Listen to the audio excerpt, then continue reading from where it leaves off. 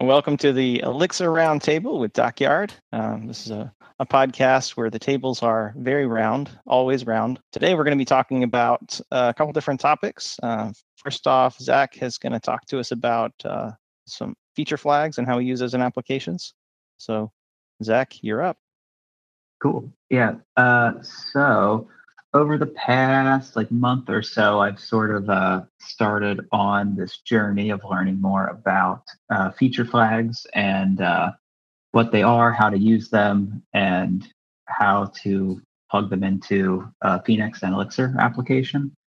And so just kind of setting a little context around how I sort of ended up being interested in taking a look at this stuff. On my most recent client project, we're significantly increasing the size of the development team, and we're also sort of transitioning from a team that was very small with some of the sort of founders creating the code base to more how can we have maybe 2 or 3 times engineers now contributing to the code base effectively.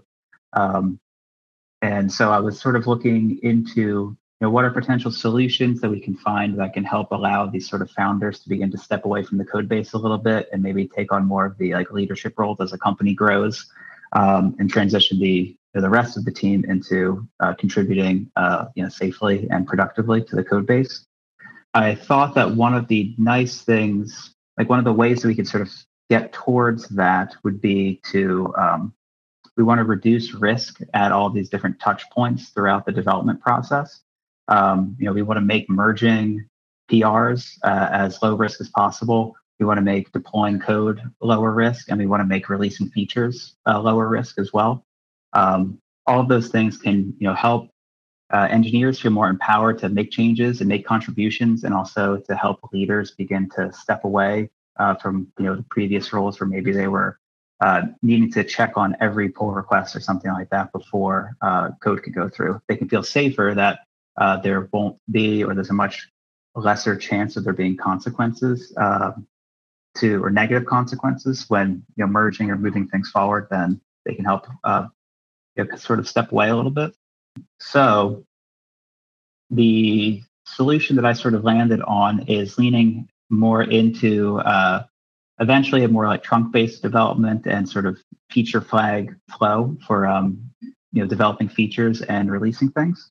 And I started tinkering with a library called Fun with Flags, which I can share a little demo that I put together with that for a little personal project of mine. Essentially, Fun with Flags gives you a nice little I can share my screen now and sort of describe what I've been getting at. On the right side of the screen is a nice little sort of Bootstrap UI dashboard that Fun with Flags offers. Gives you the ability to create new flags. You can toggle things on and off. And then on the left side is a little project that I put together to help me with my fantasy football draft this year. I'm 4 and 6, so I'm not sure it worked that well, but I had a good time building it. And so just a little sort of demo of what I'm talking about. I have two flags here. One's called Player Search. The other is Enable Maintenance Mode. And this application on the left is, it's one big live view right now. So you can see maintenance mode is currently disabled, but if I want to enable maintenance mode, the live view is subscribed to a pub sub that Fun with Flags is sort of publishing feature flag updates. And so when I click enable, we've now updated to being in maintenance mode on the left. And if I click disable again, now it's back. And so this is sort of the path that I started exploring with feature flags. We can also target which particular users can view them. And I think I probably will pause for a moment because I've said a lot of things and there's some other stuff I could talk about, but I'm curious if any of y'all have sort of thoughts or questions that you want to dig into a little bit. I think that the context you put this in is very interesting, where you've got a team that's growing and you're trying to make way for more people to contribute and do that more smoothly. Mike has put a lot of thought into the sort of things that make that work, and maybe we can come back to some of those things later if you want to do that. I definitely think that having long running branches is super painful. Like I think the ideal lifetime for a branch is like a day or two, maybe. And like merge that thing, because the longer you keep it open, the more breaking changes pile up underneath it, and people are making conflicting work. So I think the idea of being able to merge things and have feature flags is great. I haven't actually used them a whole lot myself, or at least, and the usages that I've had have been pretty simple, kind of like just a Boolean, but there's definitely more that library can do. And I think my initial thought when I heard that there was a library, and there's even like commercial services for feature flags, is like, why do you need a service or a library for a Boolean flag? Like, just put an if in, and but there's a lot more to it. Yeah, definitely. It's sort of it's definitely been a bit of a Pandora's box as I've started learning a little bit about it. Because you start thinking, yeah, like it's a true false toggle. Can I just have like a config file that we pull some stuff from, and then we can make things appear and disappear. But these more fully featured solutions give you a whole bunch of other tools, and it kind of lets you shift away from maybe a sort of like feature factory kind of mindset where you just need to like build the thing and roll it out, to something that lets you really like on a more granular level manage the way that features are released and exposed in your application. One example is you can do things like percentage based rollouts. So maybe you have a feature flag that you only want to evaluate to true 10% of the time, or for like 10% of users. You can roll out a new feature to 10%, make sure that you're not getting any more bug reports, or there's not like a crazy uptick in like your error logs. And then as you feel more comfortable with a feature being rolled out, you can slowly increase that percentage until you're up to 100%. Or you can configure kill switches in feature flags. Maybe you have a third-party like integration that you're working with that can sometimes be flaky. And rather than having your support team have to always deal with messaging when like this third-party integration goes down, you can have a flag that just turns off that feature while your integration just isn't working. You could also, if you're maybe testing a new database query for maybe performance or something like that, you could have a feature flag that 10% of the time or whatever, we pivot to this other query in the database. And then you can check your database usage and see, like, is it going up? Is it going down? And you can kind of slowly test in production to see how some of these, how your system is behaving. What's up, Rockwell? Hey, Rockwell here. We forgot to do intros at the beginning. Could you talk a little bit about, do you have any concerns around sort of pushing the complexity of feature flags sort of down to like the engineering side of things, where like even now you don't have long running branches, but now you have like long running if statements sprinkled throughout your code everywhere. And I can imagine for complicated features or features that are intertwined with each other, that the sort of truth table of, things you have to, different conditions you have to test to make sure everything plays together nicely. That seems like a real concern for me. And I don't know, I know you're just kind of exploring this right now, but I didn't know if you'd given that any thought. Yeah, there's definitely the temptation to initially feel like it's a bit of like a silver bullet, because you can say a lot of really awesome things about what we can do when we have this like real-time flexibility to toggle stuff on and off. Yeah, it's definitely one of the trade-offs that you have to be very disciplined in how these things are managed. I think some things that could potentially be done to mitigate that is to set up a good set of conventions around how feature flags are named. Perhaps the team has a couple of different categories of flags. Maybe they have, permanent operational flags that it would be something like the third-party integration kill switch type flag. There could also be probably the most popular one or most common one would be temporary flags that would be used to do like develop some feature behind this flag. And then it's the team's responsibility to go back in and remove that eventually once the code has been rolled out. I saw that it could be useful to add a date timestamp into the flag names. So that way maybe a flag would read like TMP underscore like year, month, day, and then the flag name. So that way you can, at a glance in the code base, get an idea of how old some of these flags are.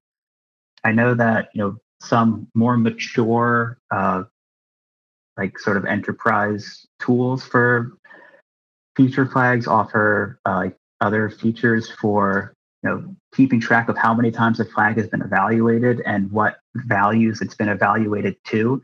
So you can look at statistics and see like this flag has been out for 3 months and it's evaluated to true 100% of the time. So we probably can remove it now. And that kind of insight is things that you can get. It definitely, let's see, to your point about all of these if statements, I definitely wouldn't recommend having like if some huge block and then else some other huge block of stuff. And, I think us working largely in Elixir, we're pretty comfortable either like pattern matching on different functions or having like if flag, then do, this one implementation or do this other implementation and have that stuff abstracted out into functions. I think there's ways that the complexity can be managed, but it definitely would take some discipline and practice. I'm curious to kind of, bump into some of that friction that I'm sure will exist and then kind of working through it. But I think there's a balance and good solutions to be found. I was reading the documentation on Fun with Flags, and I thought it was really interesting that they have this. There's something called percentage of actors. There's a percentage of time and a percentage of actors. And the percentage of actors, they make the point that you can. They have a deterministic way of doing this, so you can set up this protocol thing where like a user, it can determine its ID and like hash it basically, and then turn that to a percentage, and then be like, okay, everybody up above a certain percentage is going to see this, so that it's repeatable, it's predictable, just based on the characteristics of that user. I thought that was a really just a cool little engineering tidbit. Yeah, the docs for Fun with Flags for me definitely got a little bit dense trying to read through all the ways to understand the sort of priorities of filtering through these gates for determining whether stuff is true or false is definitely a bit of a brain teaser. But I think I'm starting to internalize it a little bit. That's really cool that it has different backing storages it can use, and it can cache the stuff in ETS so that it's not hitting the database every time you're evaluating a feature flag, and it can like sync that stuff between nodes. So there's a lot to it, and it seems like it's really working to be performant. Yeah, I think another piece that I think is interesting and valuable out of this was I've also been thinking about how can we incorporate the QA team into this process as well. I think there's one direction could be setting up dedicated, like a bunch of CI and DevOps type stuff to set up QA environments that we can spin up for different feature branches, and then the QA team can test those different things, and we can eventually get approval and merge those into the develop branch or something like that. But then the other option is if have maybe a QA group or a QA person knows what their user ID is, or they know what the various user IDs are that they want to test features on. If we just have, say a staging or even the production environments, the QA individual could turn on the features just for themselves. And, there's much less DevOps overhead if we're able to turn on these flags and test in less environment. You definitely have to be a little more disciplined too about where you're deciding where to put things, right? Because now you have to make a decision when you're putting in a flag. Is this actually like an application config? Like things you probably wouldn't want to put in feature flags, API keys, right? Or like things that are specific to your environment that you're deployed in, or just anything that's sort of like we typically think of as config. I feel like it could be really enticing to just throw it in a feature flag because like, oh, we can just change it anytime. You don't want to go too far down that path, right? Like you got to separate. Like I feel like if you just keep the feature flags think of them as feature flags and don't think of them as just this meta repository of information, right? That would really distill down if you ended up just throwing everything in there. Because at the end of the day, it is just a row in a Postgres table, right? Yeah, definitely. I think it's especially starting out. Like my plan is to like start really small with like a few things that we can, make sure it works. And then once we start reaching maybe for like more complex use cases, and that's kind of a signal to like maybe look into, paying for a more premium version of like management for this stuff. Yeah, you definitely would want to be careful, I think, to, overextend. Can you talk about like what kinds of projects might you want to use this on? Because it seems like it wouldn't be a fit for every project. Or just give my thoughts on like when you're dealing with a really public-facing, like on the market e-commerce site or something like that, you might want to roll out a feature to a certain percentage of users and see if you're kind of A/B testing to see if it increases sales or something like that. Or maybe roll it out to your power users first or something like that. For something like an internal application or like a workflow kind of tool within a company, I think you probably are able to communicate with people more, and you might even be able to tolerate more downtime. And so like the dynamics there might be different. You might not need something like feature flags in a situation like that. What sort of criteria are you thinking through of like when this is a fit? Yeah, I think that's a really, really good point. Sorry if there's a little background noise. Yeah, I was thinking. So a lot of projects that I've worked on have been either like internal projects or haven't rolled out to a production base yet. And those are kind of situations where you don't have to think about sort of managing features that are like live out in the environment as much. I think you're able to look at something from the perspective of, do we have like a user base that's looking at this thing, or are we going to have like a set of features that we want to manage? Then that's when feature flags can help out with that. If it's like an admin tool where we just need to like build the thing and it's a much smaller user base that you might have a direct relationship with, then it might not be as necessary. Do we want to talk a little more generally about sort of the transition that the team is going through and like the sort of like startup to enterprise transition? Mike, you've spent some time thinking about that before. It sounds like that's a decent description of where y'all are at, Zach, sort of moving from a startup team to being a more enterprise style team. Yeah, I think, one of the key things is, well, the word enterprise, it gives me pause a little bit, but because I think one of the main goals that we have is still to, we want to remain a product-focused team, and we want, engineers to be able to speak to all different aspects of the product and not feel siloed and just working on like their piece and just focus on like shipping their features. And so, but we definitely, we need to set things up to have a development team that can, scale and grow more than just the small, nimble startup kind of mindset. Yeah, I think the word enterprise often carries negative connotations of like bloated, horrible software and bureaucracy and things like that. But I think like I sort of was reflecting on some of the stuff after talking with Mike a while back about how just the differences between like the scrappy 1 or 2 person team versus when you have a bunch of people, and that's really the difference you're dealing with when you've got a new product and you've got 1 or 2 people working on it. For one thing, the product is basically worthless at that point, right? So at the beginning, like when you've got 1 user, like if you take the thing offline, nobody's hurt. And so you can change things. You don't really need to communicate with people. You can use hacks because you're the only person that needs to understand them. There's a lot of stuff that you can do and kind of play fast and loose. But as you get customers, then you start having a stake in having the thing continue to work. So you're like, oh, now I need to have like not so much downtime or maybe no downtime when I deploy. and maybe I need to do work in a way that other developers can understand because I need help from other developers. And you have to start scaling up the team. Like your data becomes a valuable business asset. Things change, so you have to like move a little slower and be a little more cautious because you don't want to break the really valuable product that's actually paying for the company now.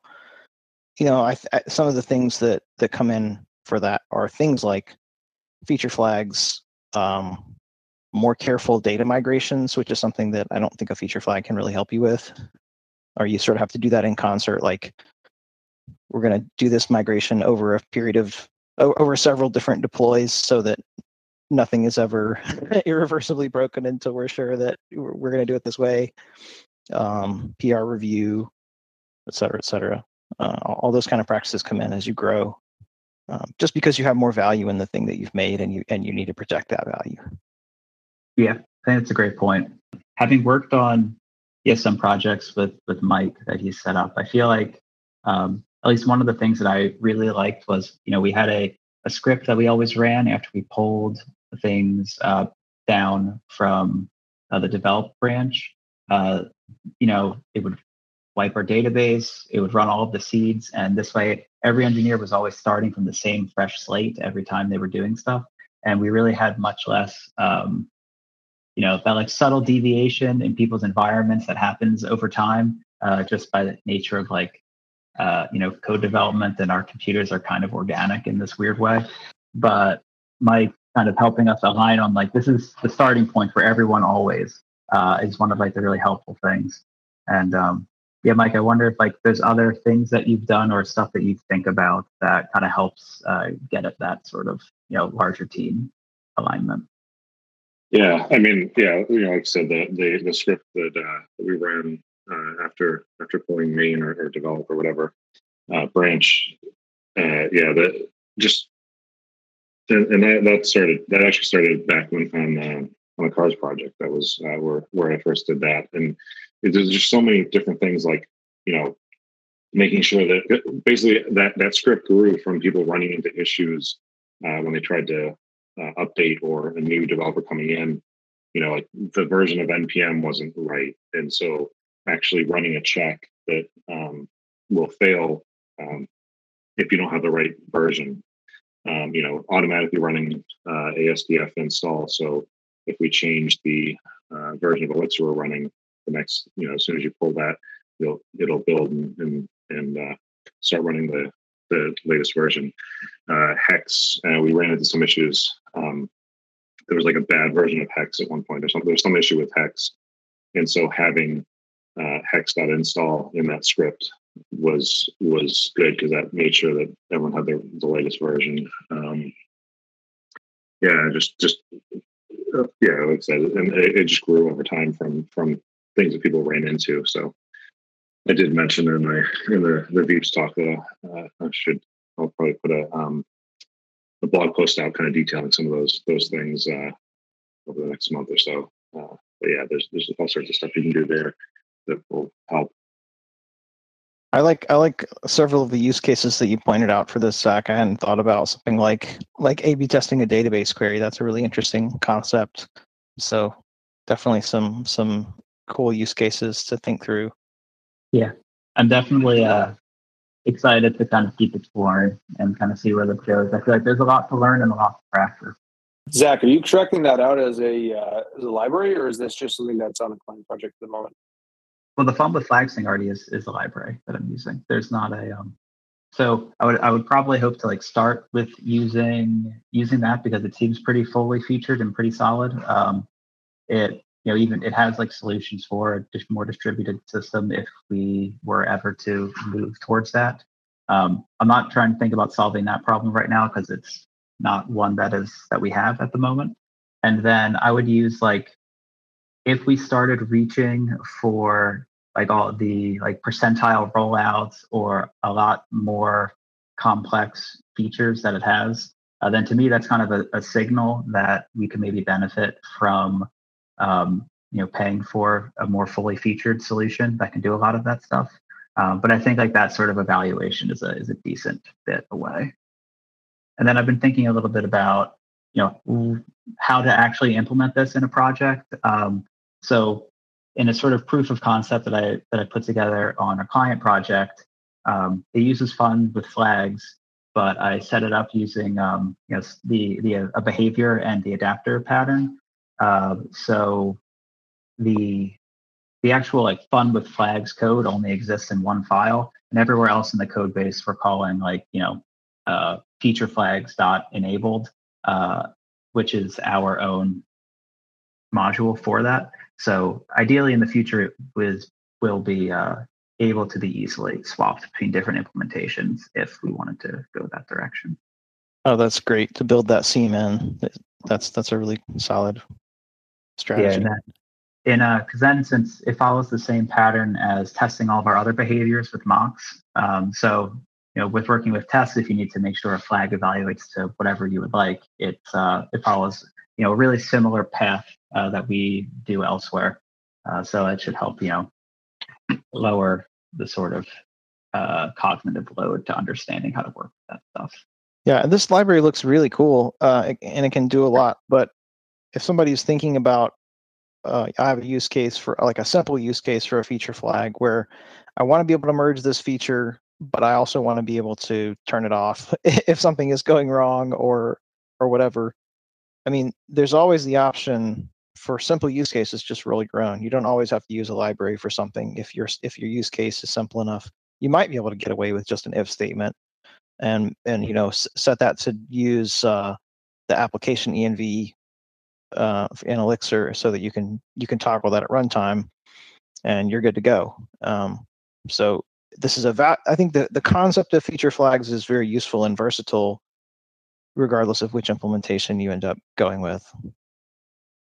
I feel like this is also a really good use case for the persistent term module that Erlang provides, because that's even better performance than ETS, and you're reading it often, you're writing it very infrequently, and so I think that would be that's a kind of good middle ground between like an application config, which is pretty static, and like a Nets table or a Postgres or a Gen server or something like that. The application, when you read application get env, the application module, I believe that's actually backed by a Nets table underneath. So it's equivalent to reading from a Nets table. Persistent term could be a great fit here. You have to read some of the warnings about what effect it does have when you update something. But given that you're going to be reading it a lot and writing it infrequently, that might be a good tool. Anything else on this topic? This is a good time for our sponsor. Are we going to do this? All right, let's do it. Yeah, it's like I got to get ready. The sponsor paid us a lot of money. This podcast is brought to you by Smithyton's Mustache Repellent. Are you hounded by a disembodied mustache? Do its bristly slitherings haunt your dreams? Try Smithyton's Mustache Repellent. Guaranteed to repel mustaches of up to 2 feet in length, Smithyton's Mustache Repellent is the safest and most powerful repellent available without a prescription. Available in 3 refreshing scents: cinnamon, fresh cotton, and curry powder. Order yours today. Yeah, I don't think that business is going to stay around too long. I got to set up my Amazon subscription for that and get my monthly delivery. Subscribe and save. Yeah, save 15%. Who's getting curry powder? All right, thank you for humoring me. The other topic that I wanted to talk about, just pretty much just to put a link in the show notes because it's cool, is PJ Ulrich, I guess is how you say the name, has a really cool gist that we have up on GitHub. Sorry, not we. It's not ours. PJ Ulrich has posted this gist. It's big O time complexities for Elixir data structures. Nathan, if you fork it, it can be yours. Yes, but it's an analysis of like, for example, the map structure in Elixir. Access time is O of log n. Search is O of log n. Insertion is O of n if it's less than 32 elements, and O of log n if it's greater than or equal to 32 elements. It goes through, list and so on. And as I came over from Ruby to Elixir, I had spent some time in Ruby thinking about how hashes work. I actually gave a talk a while back, quite a while back. It was 2008 or I don't know. Anyway, I gave a talk years ago about, no, that was 2014, about how hashes work internally. The hash data structure, or known as a map in some languages, or a dict, that, the key value data structure. In languages with mutable data, that's essentially implemented using an array underneath, so that you have, it translates your key to an integer, and that way you can hop straight to that spot in the array, which is random access straight into memory to that spot. And then when you update it, you go straight to that memory spot and just replace it. But because we have immutable data in Elixir, they have to do things differently. So the performance characteristics are slightly different on Elixir maps. I spent a little time reading about that recently because I had always been curious about how they work, especially like the ability to update a map and not have to build an entirely new map in memory. I was like, how does that work? Because you can imagine with a linked list, if you add an element to the beginning, like each element in the linked lists just has a pointer to the next element. So if you want to add a new element to the beginning, you just have a new element that points to the original first element, and your variable points to the new head, and you're done. That's really simple. But if you want to add something to the end, it's a whole different thing. You have to make a new last element to point to the additional element, and you have to make a new second to last element to point to the new last element all the way back up. And the gist of how maps work in Elixir for at least the larger than 32 elements is that it's like a tree of those kinds of structures. So if you change anything in the map, it has to do that walking back and fixing everything all the way to the top element up that branch of the tree, but all the other branches can be left alone. So that it's just fine. Like, this doesn't necessarily have a lot of practical consequence in most cases, but it's super interesting to learn about. And I was just super impressed at this just going through map and list and keyword list and tuple and also, did y'all know that there's an Erlang array module? I didn't know this until today. I can't believe I didn't know this. There's an Erlang array module that is it? Well, I mean, we use lists in Elixir as kind of arrays, and like tuples as kind of arrays. Does it satisfy that need within Erlang? Yeah, so tuples are like arrays in the sense that you have, I believe you have, well, you know what, I'm sure it says on this page. Yeah, so access is O of 1. So if you say, give me the third element, it can hop straight there. It knows how far to go in. If you want the third element in a list, you've got to start at the first element and walk to the second element and walk to the third element. So it's O of n, and then tuple, it knows like, oh, it's going to be like 3 memory addresses away, and just hop there to that pointer or whatever. So tuples, wow, it's got the analysis for tuples here, and it's got insertion and deletion. I never see anybody inserting or deleting tuples. There are functions to do that in the module, but I always just see them as like you build it once and you never mess with it. It's interesting because the documentation says that, as you would expect, you'd have them as fixed sides or can grow automatically as needed. But with immutability, I assume it's not growing the existing data structure. It is just copying into a new, larger data structure when you're trying to, quote unquote, grow it. That's my assumption. I have no idea. Yeah, I would think that it's doing that, but whenever possible, sharing aspects of the existing structure, similar right. to. I mean, what it could maybe internally for performance, it could be relying upon if it's going to grow, if it's a linked list, right, then it could just be copying, because you're going to assign it to a new variable. So it's not like you're violating the immutability. in the previous I'm totally guessing here. So someone else could say, no, you're wrong. My best guess would be that the previous variable has that smaller list as the memory range of values for the fixed size array. And if you were to grow it, it gets assigned to a new variable in Erlang.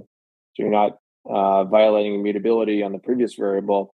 And that memory range is not necessarily memory copied. It's just that now you have an extension on how many more elements you want to grow the array by for performance optimization reasons.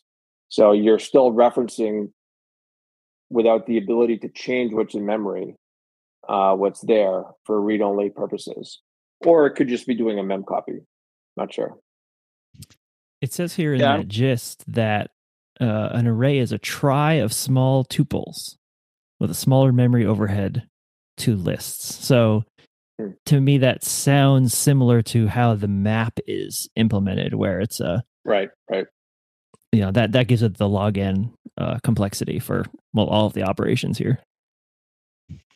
Yeah, I actually hadn't noticed the analysis on array here, but I had, as in following some links from this, I had found this library called, I guess it's AJA, I guess it's Aja.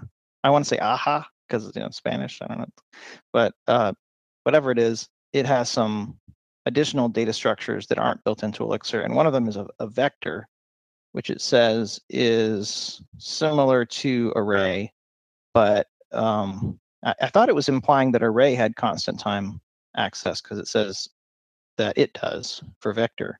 Constant time random access, constant time appends, constant time length checks. So the Aja library is also very interesting. It's got a few additional functions for stuff like string. It's got an ordered map, and it's got this vector structure. But I think it's really cool just to see the different data structures that are available. You've got stuff like lists and maps, but you've also got tuples. You've got this array module. Erlang also has a queue module, which lets you append and pop from either side of it. So you can have like a first in, first out queue, or a last in, first out queue. That can be really handy.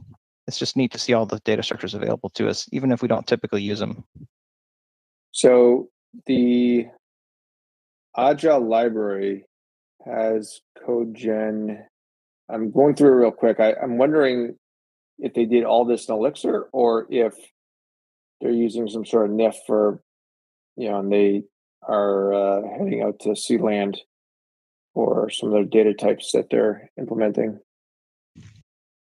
The GitHub repo for it shows languages is 100% Elixir. Oh yeah, you're right. Okay. It's interesting. I was in one file and it referred to the C module, and I wonder if that's I think that's just an alias for the CodeGen modules that they have, and looks like they do some compile time, just some macro work in order to potentially get in some of their. Let's see here real quick. I'm talking while reading at the same time. It's not working for me. it's all shut up. But this is interesting. There was some language, I can't find it now, but some language I was looking at recently, they had the complexity of the operations just inline in the docs. Like it was a first class citizen of the documentation for innumerable things. And I don't remember if it was Python or if it was Rust. I'm looking through them now. I don't see it. I can't find it now, but I just thought that was so, I don't know, refreshing to see, just to have them put that right up front, because it is so important, especially for a standard library where everyone is going to be using it. Right. And I think this was brought up in our Slack the other day, and somebody referenced a thread somewhere where I don't know if someone on the core team responded or if it was just brought up anecdotally, but it seemed like the consensus was the reason why these may not be in Elixir documentation is because the order of complexity of the underlying functions that Elixir relies upon are really on Erlang's plate. And so aligning that documentation with any changes it make, because you can have different versions of Erlang running the same version of Elixir. That being said, it'd be nice maybe if Erlang's documentation had that order in the document. I know that there was, so I'm surprised it hasn't happened yet. And I heard about this years ago. They're actually, I think after Elixir came out and, Jose did a good job with getting out this nice looking documentation, the command line tools and all this. I know that there was a desire, or at least there was discussion of desire on on OTP's part of not necessarily rewriting, but kind of redoing their documentation to not make it look like somebody scanned pages out of a manual and threw it up on put it through OCR software and threw it up on the web. And I'm surprised that hasn't happened yet to modernize Erlang's documentation. If that ever does happen, it would be nice to see some of this in there. At that point, you could have Elixir's documentation reference Erlang's original documentation saying, like, here's the underlying function we're using. Go check out the order of complexity for the version of Erlang that you have installed. Because, I mean, I've seen this on several projects now that Elixir sold itself, and it has good reason to do so on its performance characteristics. But just because you're using Elixir, it doesn't automatically give you amazing performance. Like, you're going to get some out of the box bumps over maybe other imperative object oriented languages that you've been using, but you still have to obey the laws of computer science in some ways, right? Doing many loops is going to be slower than less loops ultimately. And so knowing what you're opting yourself into, the underlying functions in Elixir, would be important for improving the performance of your application and diagnosing, just general performance issues. It reminds me, it's funny because like big O notation is a computer science thing. If you say big O of n, well, everyone knows that's linear time, right? But practically speaking, some n's are bigger than other n's. So that's true. A list of 12 items might have technically the same performance as a list of 1 million items, but it doesn't mean it's just as good of a solution. Yeah, absolutely. It's interesting because I think I've seen a lot of people as they discover Elixir, they take what their preconceived notions are coming from other languages and they bring it over. And you can kind of like set a watch to how they're, evolving their understanding of the language as they go. And so, like, the first thing that they, people always ask for is like, how do I pipe into the second argument? And that's always kind of like the first thing that new Elixir engineers ask. And then eventually you see people start to discover streams. And then all of a sudden it becomes like stream all the things. And so there's definitely common themes amongst discovering the language as you go. And I think that's good, but it's also kind of a lesson in, discipline on ultimately like knowing when adding the complexity for the sake of performance is worth the trade-off. It is just sometimes as easy to introduce major performance issues in Elixir as it is in other languages. Just because you're using Elixir doesn't automatically mean that it's going to scale like crazy. I think that you have an easier time of achieving that scalability in the language, but it doesn't protect you from doing dumb things.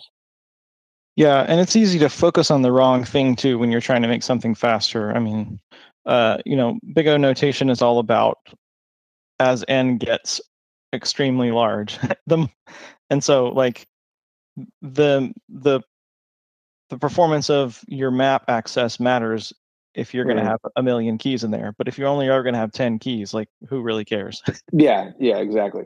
Like so I mean, a good example of that is today, Sergio posted his source code on a actually it's like a card game or something he's developing Elixir to kind of have him learn supervisor patterns and such.